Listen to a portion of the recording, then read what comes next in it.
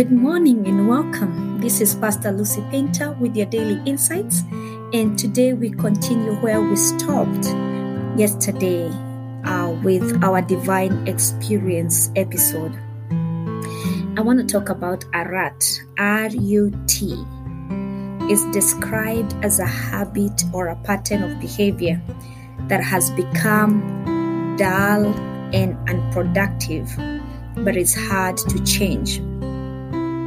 And sometimes we get entangled into some mental ruts, into certain ideologies, biases, and stereotypes that we know are wrong, but we find them so hard to break from.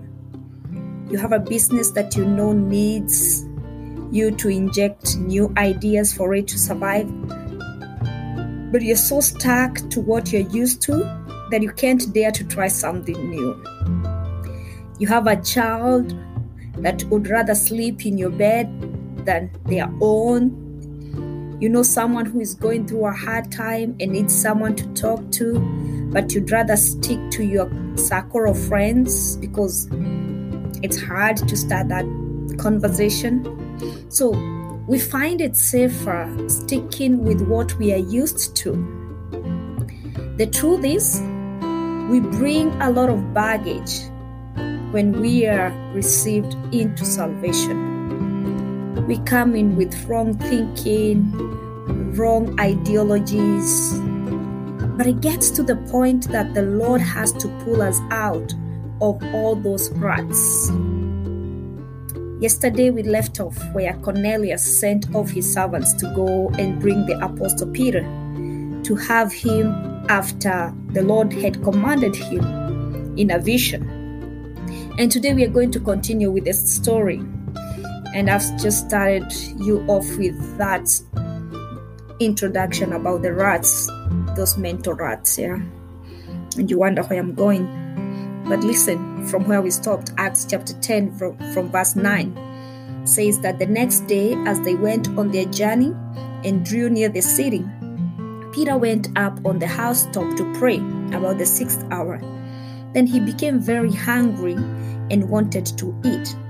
But while they made ready, he fell into a trance and saw heaven opened, and an object like a great sheet bound at the four corners descending to him and let down to the earth. In it were all kinds of four-footed animals of the earth, wild beasts, creeping things, and birds of the air. And a voice came to him, "Rise, Peter, kill and eat." But Peter said, "Not so, Lord. I've never eaten anything common or unclean." And a voice spoke to him again the second time, "What God has cleansed, you must not call common." This was done 3 times, and the object was taken up into heaven again. Now, while Peter wondered within himself what this vision which he had seen meant, behold, the man who had been sent from Cornelius had made inquiry for Simon's house and stood before the gate. And they called and asked whether Simon, whose surname was Peter, was lodging there. While Peter thought about the vision, the Spirit said to him, "Behold, 3 men are seeking you. Arise therefore, go down and go with them, doubting nothing, for I have sent them." Then Peter went down to the men who had been sent to him from Cornelius and said, "Yes, I am he whom you seek.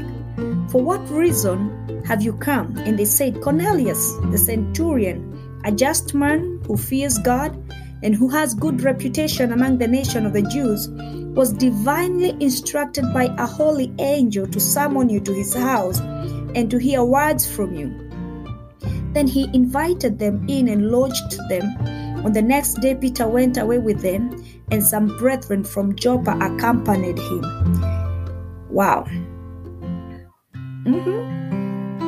So this narration is set in a time when Jews held the Gentiles in such low regard that no Jew would stand going into a Gentile's home, and much less eating with the Gentiles in fear of contracting ceremonial defilement. Jesus had told the disciples before his ascension to go and preach the repentance and forgiveness of sin to all nations.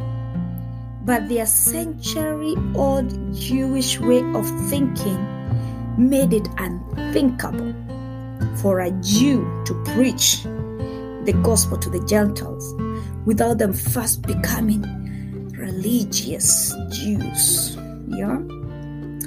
So the first thing we notice in this narration is something that has constantly featured in other episodes: confirmation. This is God's MO, his style of operation.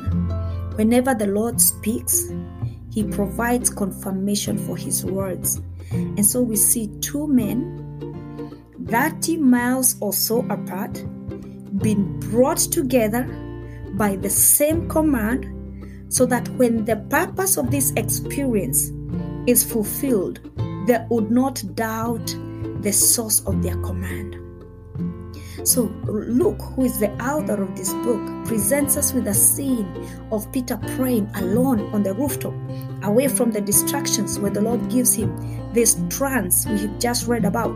And Peter, being a Jew, followed the Jewish dietary laws. If you read Leviticus, you shall not eat this, you shall not, this is unclean, this is unclean. So Peter followed all that.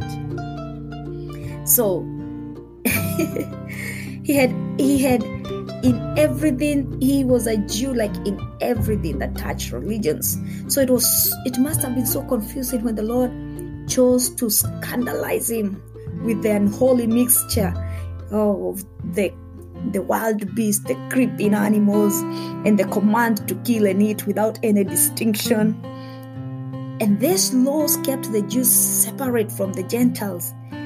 There were a strong inducement for them to interact with Gentiles, because this would have been risking defilement. The Gentiles never really cared about what they ate, so the Jews had no dealings with them. It was not surprising that Peter refused to eat 3 times, even after the Lord warned him and called him about it, saying, anything the Lord has cleansed is clean. Don't call it common. And just when Peter was pondering on this vision, on this trance, and the weird commands, the people Cornelius had sent arrived. And the Bible says that they stood at the gate and inquired. And the Lord said, behold, there are 3 men that are seeking you. You are going to arise and go down, and do not doubt, for I have sent them. And this whole scenario paints the exact situation that the vision was meant to correct.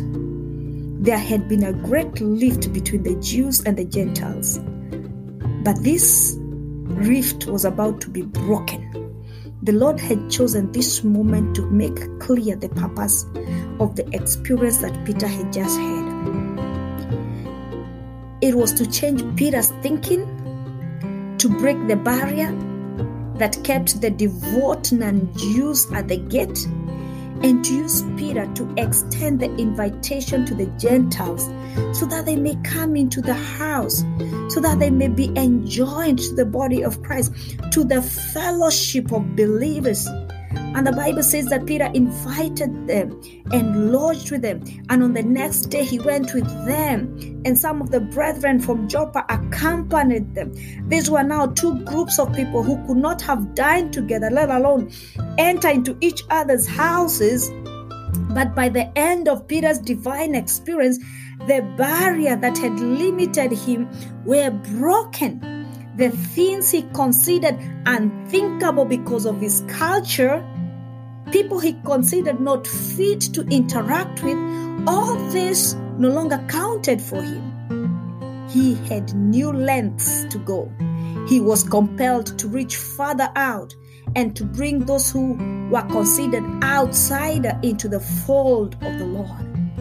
And I believe we've all been where Peter was We have known people we should be reaching out to, people that need to hear about the grace of our Lord, people who need to hear the message of hope that we carry within us, but boundaries that have been set up by traditions, limits that have been forced onto us by cultures, by stereotypes, by unfair biases, have kept us from reaching out to them.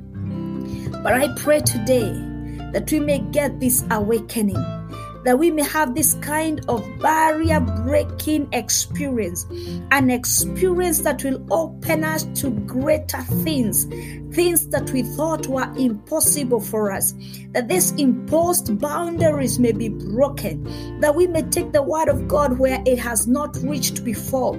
May the Lord set us free of all carnal shackles, and may we learn to listen and not hesitate when the Lord is communicating. May the Lord give us the grace to receive with open arms those who come to Him, even as He received us with open arms. May we receive the grace to go beyond our boundaries in Jesus' name. Hallelujah. This is Pastor Lucy Painter with your daily insights, and this is Divine Experience, Day 12. Shalom.